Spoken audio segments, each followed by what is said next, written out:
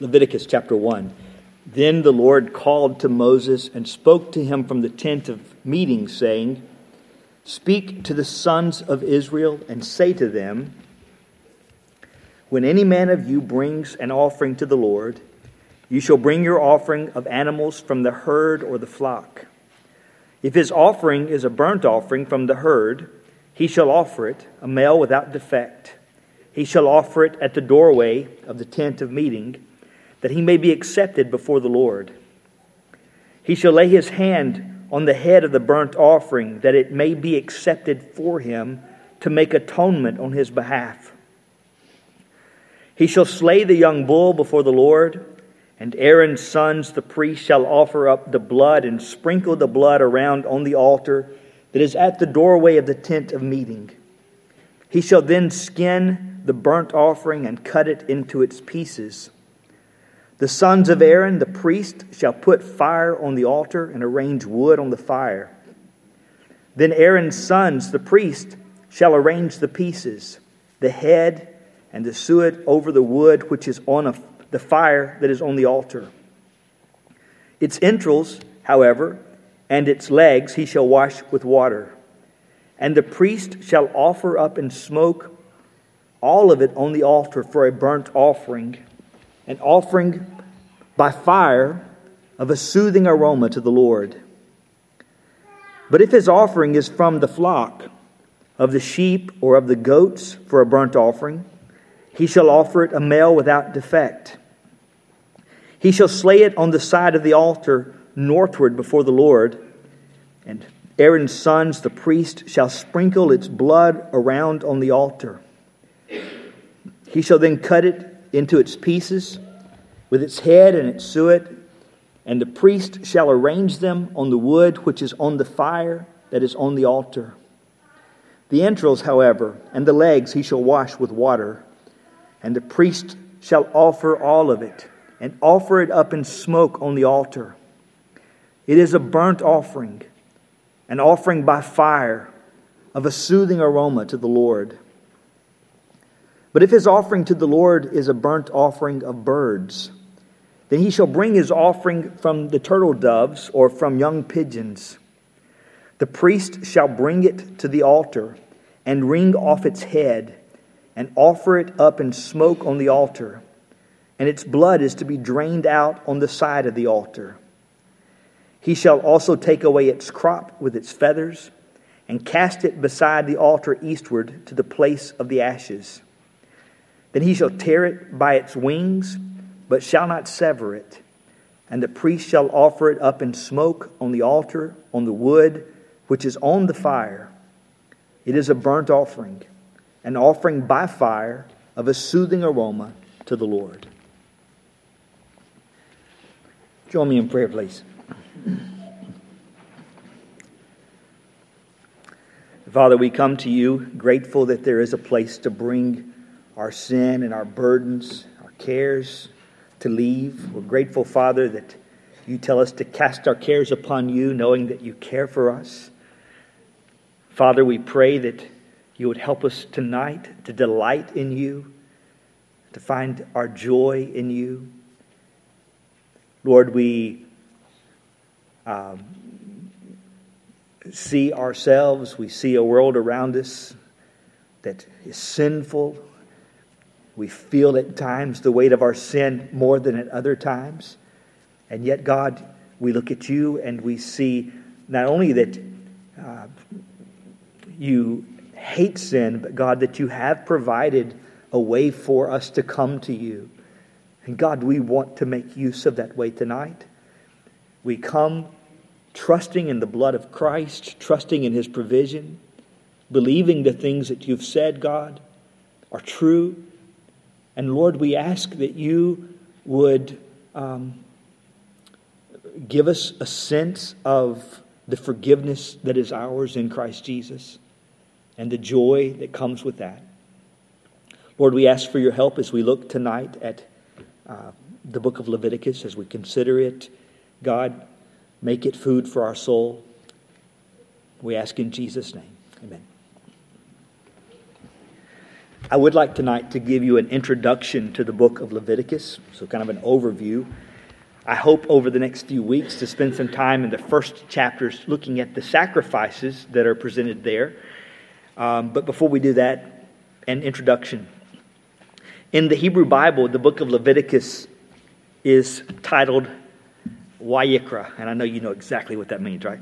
I wouldn't either, but it is the first Hebrew word in the book of Leviticus, which is translated, and he called. And that's just how they titled the book. And that's not unusual. If you could read the Hebrew word in Genesis 1:1 for the title of the book of Genesis, it's in the beginning. So this one is, and he called. The word Leviticus comes from the Septuagint, that Greek translation of the Scripture. And it is kind of a word in the Greek that means Levitical, or that which pertains to the Levites. And it is not probably the best name for the book, because what we have here, while it does pertain to the Levites, doesn't just pertain to Levites. It pertains to all of God's people. It was written, when it was written, it is instruction for priests and Levites, but it was instruction for everybody. What kind of sacrifice do you bring? How do you approach God? How do you continue to walk with God? So it wasn't just for the Levites. In fact, the term Levite only appears 4 times in the book. Some think it would be better named the Book of the Priest. Some, I think, later rabbinical writings titled it that way. But even that is not the best name because, again, it is a book for everyone. In fact, in Old Testament times, I suppose into New Testament times, when a child went to the synagogue and began to study there, the first book they would read and study was the book of Leviticus. And if it was only for people from the tribe of Levi, then why would you start there? But it was something that even the children needed to know. And so that's where they started. Today, let me ask you, how many of you start a reading plan to read through the Bible in a year? Have ever started a reading plan like that? How many of you have ever gotten stuck at Leviticus? Leviticus is kind of like the death knell for reading plans for a lot of people.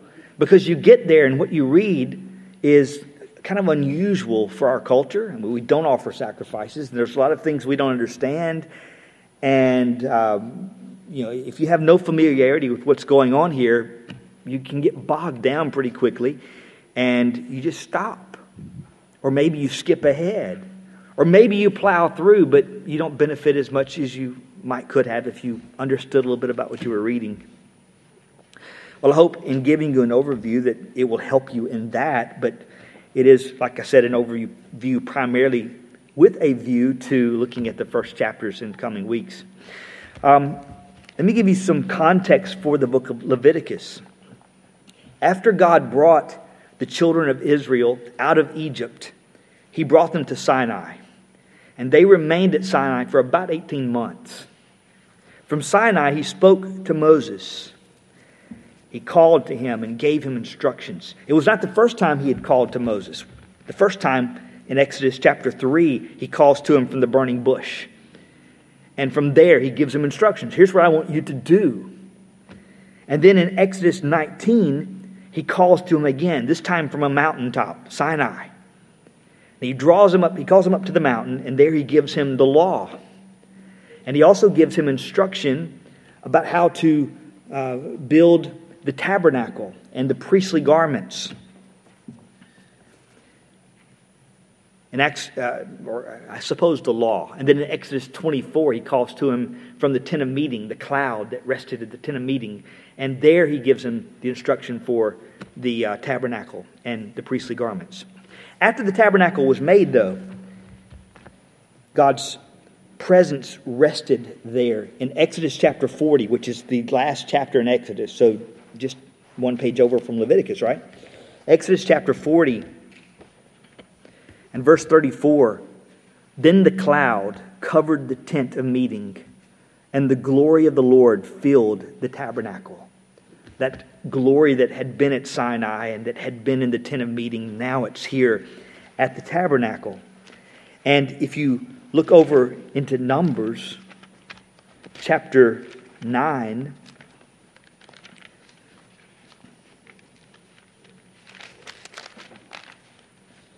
Verse 15. We'll read to the end of the chapter. Numbers 9, verse 15. Now on the day that the tabernacle was erected, the cloud covered the tabernacle, the tent of the testimony. And in the evening it was like the appearance of fire over the tabernacle until morning. So it was continuously. The cloud would cover it by day, and the appearance of fire by night. Whenever the cloud was lifted from over the tent, afterward the sons of Israel would then set out. And in the place where the cloud settled down, there the sons of Israel would camp. At the command of the Lord, the sons of Israel would set out, and at the command of the Lord, they would camp. As long as the cloud settled over the tabernacle, they remained camped.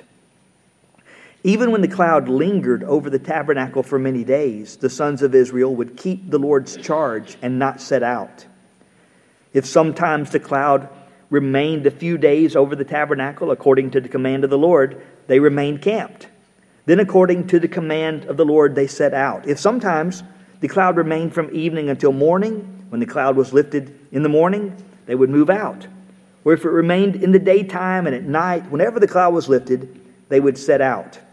Whether it was 2 days or a month or a year that the cloud lingered over the tabernacle, staying above it, the sons of Israel remained camped and did not set out. But when it was lifted, they did set out. At the command of the Lord, they camped, and at the command of the Lord, they set out. They kept the Lord's charge, according to the command of the Lord through Moses. That goes to a lot of effort to say that, they moved when God moved, and if God wasn't moving, they didn't move. God led them from the tabernacle, and it became the center of their existence. The book of Leviticus, I think it's framed by these mentions of the tabernacle and the glory cloud resting on it.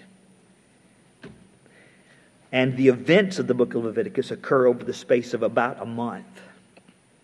Exodus ends with the glory cloud resting there on the tabernacle. And now in Leviticus 1:1, God calls to Moses from the tent of meeting. Now I mentioned a moment ago, I believe, that before the tabernacle was built, with all its furniture, there was a temporary tent of meeting. That tent of meeting was pitched outside of the camp because of the incident with the golden calf. God, in His anger at these rebellious people, would not camp in the middle of the people, and said in effect that He would kill them if He did. So the tent is pitched outside the camp. Moses would go outside the camp to meet with the Lord there, and the people from the camp would look out and watch Him go and see the cloud descend upon the tent. But this tent is not that tent. Now that the tabernacle has been built, that tent's not necessary. And the tent has been moved from outside the camp to inside the camp at the center. Now, something interesting to note in Exodus 33 and verse 9, when Moses would go out to that tent of meeting, that old tent of meeting, he would go in to the tent and the cloud would descend and stand at the entrance of the tent, and the Lord would speak with Moses.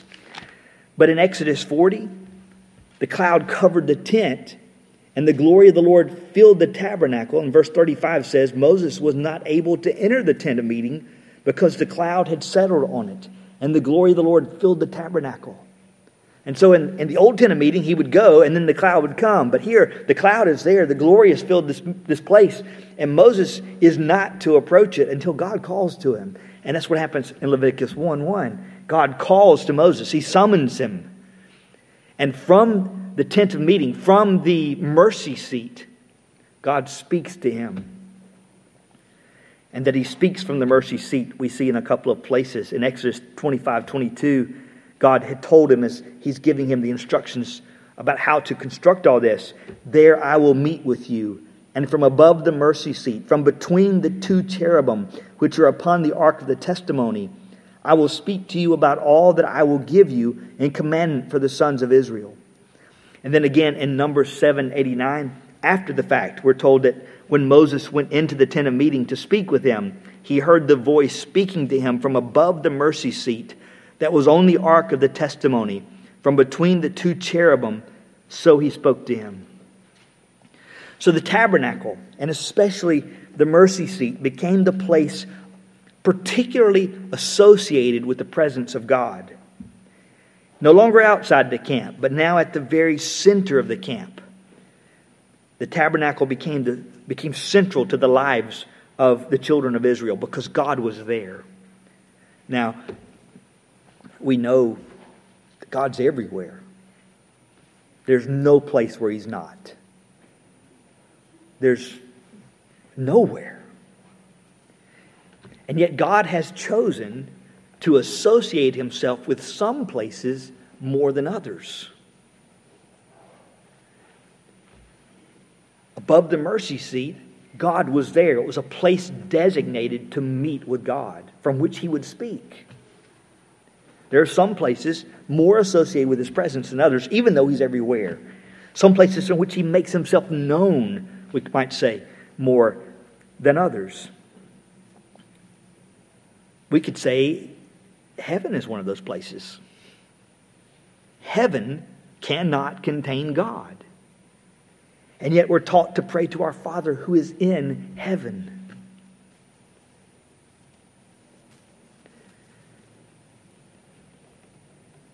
But can God, a holy God, who heaven can't contain, can God find a dwelling place or be content to dwell in a place in this sinful world? Solomon asked the question at the dedication of the temple as he prays in 1 Kings 8:27. But will God indeed dwell on the earth? This becomes one of the great themes of the Bible. God was specially present in the Garden of Eden. He met with Adam and Eve there in the cool of the evening. The tabernacle and later the temple in Jerusalem were reminders of the Garden of Eden, but even more so, a reflection of God's heavenly home. But then Christ comes and we have something even better, someone better. In Jesus Christ, God dwelt on the earth in the person of His Son. In John 1:14, the Bible says, and the Word became flesh and dwelt, which is literally, He tabernacled among us. And we beheld His glory. Those who belong to Christ Jesus have individually become temples of the Holy Spirit. And corporately, the people of God are a living temple where God dwells. A place where He has ordained that He will reside. To anyone who loves the Lord, to anyone who loves Him and obeys His word, Jesus has promised that He and His Father will come to Him and make Him our home. We will abide with Him. We will dwell with Him. In the new creation, heaven and earth are one, and it will be loudly proclaimed there, behold, the tabernacle of God is with men, and He will dwell with them. Christians are a privileged people who enjoy the unique presence of God, the dwelling place of God. For these Old Testament saints, for these Old Testament people, the tabernacle was the place where God made His presence known. And it's from that place that God gives instructions to Moses. And as He does so, Leviticus is kind of a continuation of Exodus. He's given instruction about the law, the tabernacle, how to build it, how to construct it, the priestly garments, and now that the tabernacle is built, here's how you approach the God who dwells in this place. Well, let's move from some context to the theme. If you had to, if you think you know, what would you say that the central theme of Leviticus might be? If you had to give a kind of a one-word theme. I can't hear. Foreshadowing. Sacrifice? Worship? I think all those things are there and true. But I would put the word holiness. Holiness.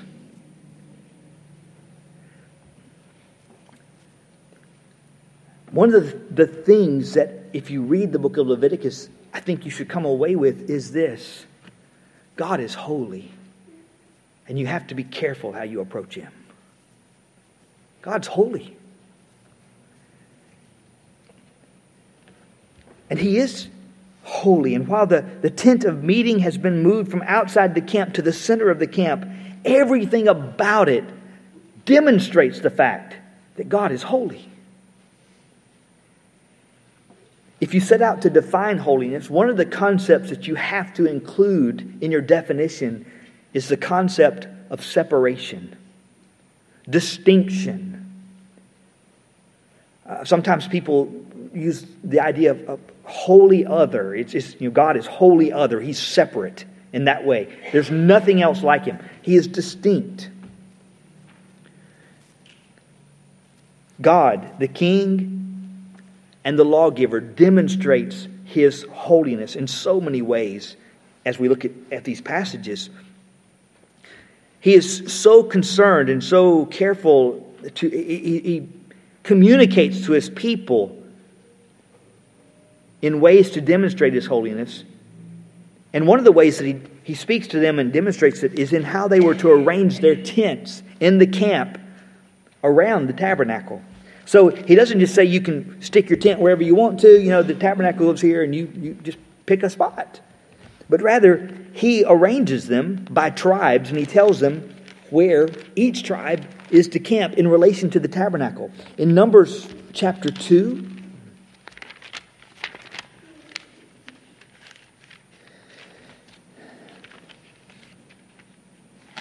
Numbers chapter 2 and verse 3.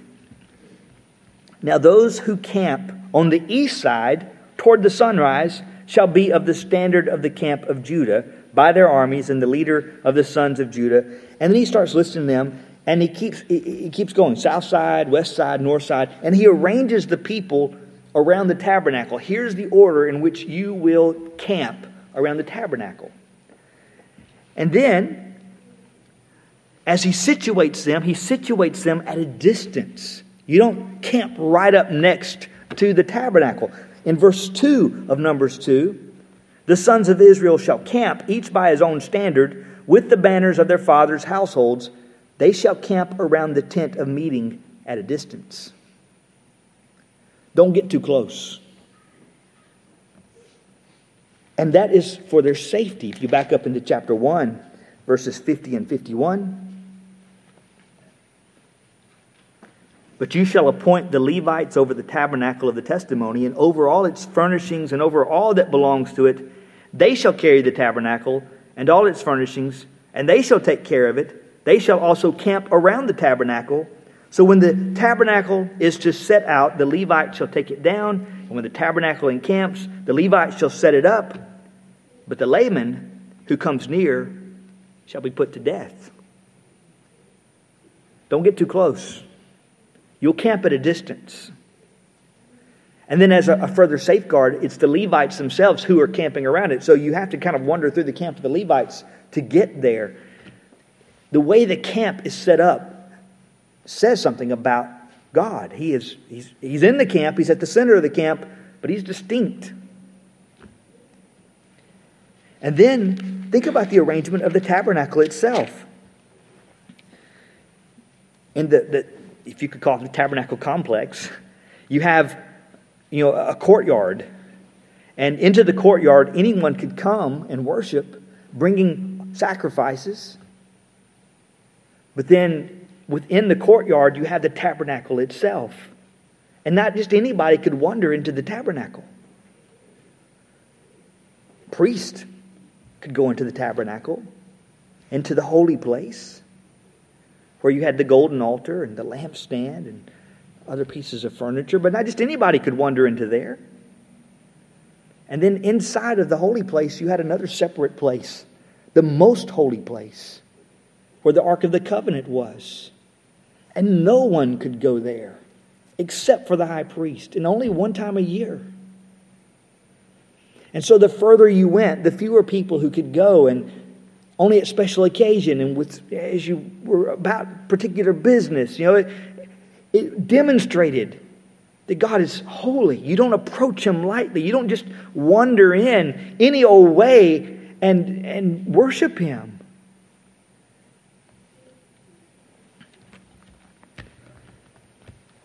You remember maybe in Leviticus 10 when Aaron's sons Nadab and Abihu approached God in a way in which God had not commanded, offering strange fire. God struck them dead. And then the Lord said, Leviticus 10:3, by those who come near me, I will be treated as holy. And before all the people, I will be honored. God is a holy God. God's people must be a holy people. God's people are to be a separate people, a distinct people. They're not worldlings. They're called from out of the world to God, and they are set apart to Him. And they're distinct by the very fact that they belong to God. And belonging to Him, that's who they serve. They don't serve the gods of the world. They don't serve the idols of the world. They don't serve themselves. They serve Him.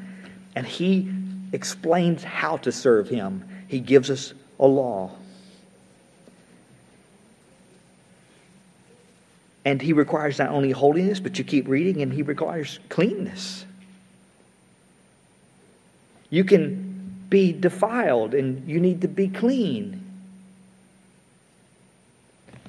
And so in Leviticus there are rules for cleanness.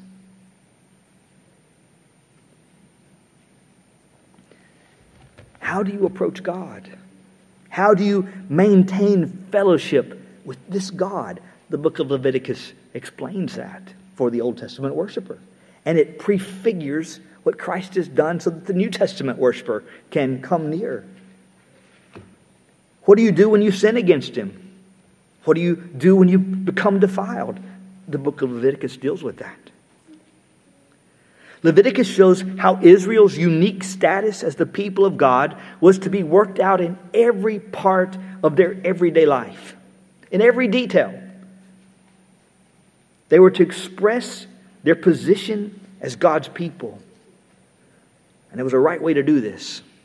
And it was God's way. You heard my way or the highway? God's way. Next, let's look briefly at the structure of the book of Leviticus. The book can be divided broadly into two different parts. In the first 17 chapters, you have instructions about how to approach a holy God. And while you could put, if you wanted a one word over those chapters, I would use the word sacrifice. Someone mentioned that a moment ago. Sacrifice is a big part of what we see here. And it does not involve every chapter in 1 through 17, but many of them. And enough so that that's kind of, I think, a dominant theme in those first 17 chapters. It's a way of sacrifice. And then from chapter 18 through chapter 27, you have instructions about maintaining fellowship with the Holy God. And if you wanted another one-word description, you might use the word sanctification. Here's how to maintain a fellowship with a God like this, and what to do when you fail to maintain fellowship with a God like this. Within this first big section, chapters 1 through chapter 17, of sacrifice or how to approach a holy God, in chapters 1 through 7, you have the 5 main sacrifices described. And these were not the like national sacrifices, which were one of those we see in chapter 16, the Day of Atonement. But these were the sacrifices that individuals would bring. Those are chapters 1 through 7. And then in chapters 8, 9, and 10, you have the consecration of the priesthood. If you're going to have sacrifices, there need to be priests who make those sacrifices. And so the priests have to be set apart to God. And chapters 8, 9, and 10 deal with that as Aaron and his sons are set apart to God. And the whole the ritual that they went through as they offered sacrifices and consecrated themselves and put on those priestly garments for the first time. Chapters 11 through 15 deal with the cleanliness of the people or the consecration of the people. And then chapters 16 and 17, the Day of Atonement. So in kind of broad strokes, that's a bit about the structure.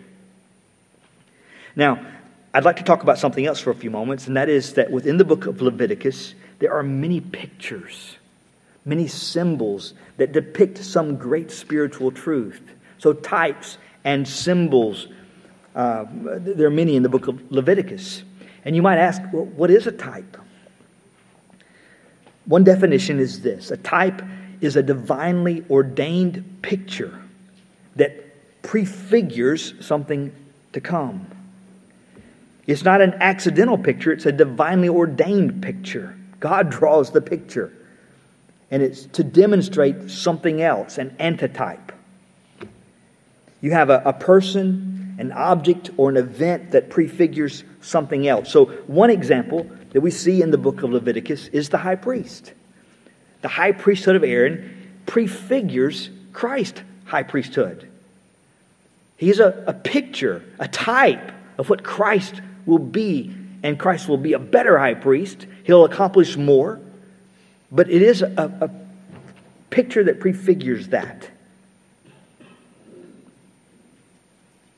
There are also symbols, and a symbol is different from a type in this way.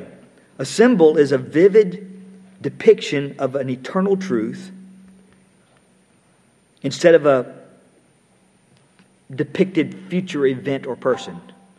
So it's something that could happen concurrently with the symbol, if that makes any sense at all. So let me give you an example. In the book of Leviticus, there are laws concerning leprosy. How to determine if you have leprosy, what to do if you have leprosy, what to do if you are healed of leprosy. Leprosy is a picture of the defilement of sin. But it's not a picture of something that's going to happen later. It's something that was happening already. The leprosy was real, but it was also a picture of how sin defiles a person. God used these types and symbols to teach His people the basics of their faith.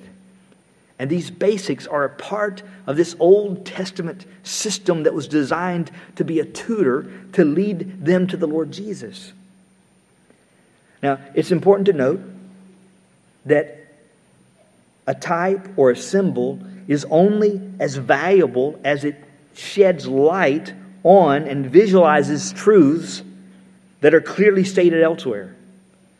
And what I'm trying to say, I guess, is we don't read to try to make up types and symbols. And sometimes, I think in past days, that's been an issue, where everything represents something, and different people saw different pictures depending on who you read or who was talking, and we don't want to just have an imagination that's drawing pictures everywhere. But there are plenty of places where it is so obvious, and where God Himself, we look in the New Testament, the New Testament writers say, look, that's what that means.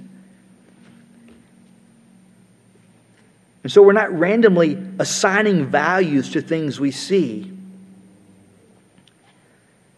There is much in Leviticus that so clearly points to greater realities. I don't think there's any need to have to do that. Now, you might ask, why care about types and symbols? How does a New Testament Christian benefit from looking back at types and shadows when we have the substance? Why look at the pictures when we have the reality? Well, one reason is because God taught in pictures to these people. And there's value in that. Sometimes a picture is more memorable and more gripping than a doctrinal statement. There's value in having the doctrinal statement. It's clear, it's precise. All these words have definitions, and you can parse them and you can wrestle over them and think, what exactly does this mean? But there's also value in the picture, because the picture is something you can hang on to much more easily than you can the doctrinal statement. And so God in His kindness, really has given us both. But in the Old Testament, He gives us so many pictures. One example of that, and not necessarily in Leviticus, but one example is the Passover. As they applied the blood to the door, and the Passover angel came and saw that blood and passed over them. I mean, once you've kind of read that and been gripped by it, how do you forget that? And it tells us something about how the blood of Christ, produces for us this Passover, so that what should be accounted to us isn't. Now, you might still argue, well, again, we have the clarity of the New Testament. Why look back at shadows? So another reason, the New Testament writers make much of these types and shadows. They talk about them, they allude to them. Hebrews chapter 7 through 10 is kind of an extended meditation on Old Testament Levitical types. And so I believe that your understanding of New Testament, your clarity about that New Testament, would be much benefited by understanding something about some of the types and symbols that we see in the Old Testament. Understanding something about the sacrifices that we see in the book of Leviticus will shed light on things that you read in the New Testament. And also, while there are things that are best seen in the noonday sun, there are other things that you see better in the shadows. There are details that you can see when a spotlight is shown on something, but there are reliefs and lines that you might see better when shadows are cast. If you've ever sat in a deer stand, you might know what I'm talking about. Whether the sun's coming up or going down, the forest changes around you as the shadows come. And you see things that you didn't see before. And so God has given us the noonday now, but we also have the shadows, and we can benefit from both. As you read the book of Leviticus, I think it can often produce a heaviness, a weightiness, because God is holy, and you have to be careful how you approach Him. It's serious. There's a lot of bloodletting. But there should also be joy, because God has provided a way for you to approach Him. And He Himself has provided the sacrifice for you to approach Him. And the way has been opened for you to approach Him. And if you're in Christ Jesus, there's nothing to hold you back. I was thinking of hymn 5. Both of these realities that we read in this hymn are seen, maybe in shadows, but they're seen in the book of Leviticus. Hymn 5 is eternal light. How pure the soul must be. When placed within thy searching sight, it shrinks not, but with calm delight can live and look on thee. Verse 3. Oh, how shall I, whose native sphere is dark, whose mind is dim, before the ineffable appear, and on my naked spirit bear the uncreated beam? How can I bear that? Verse 4.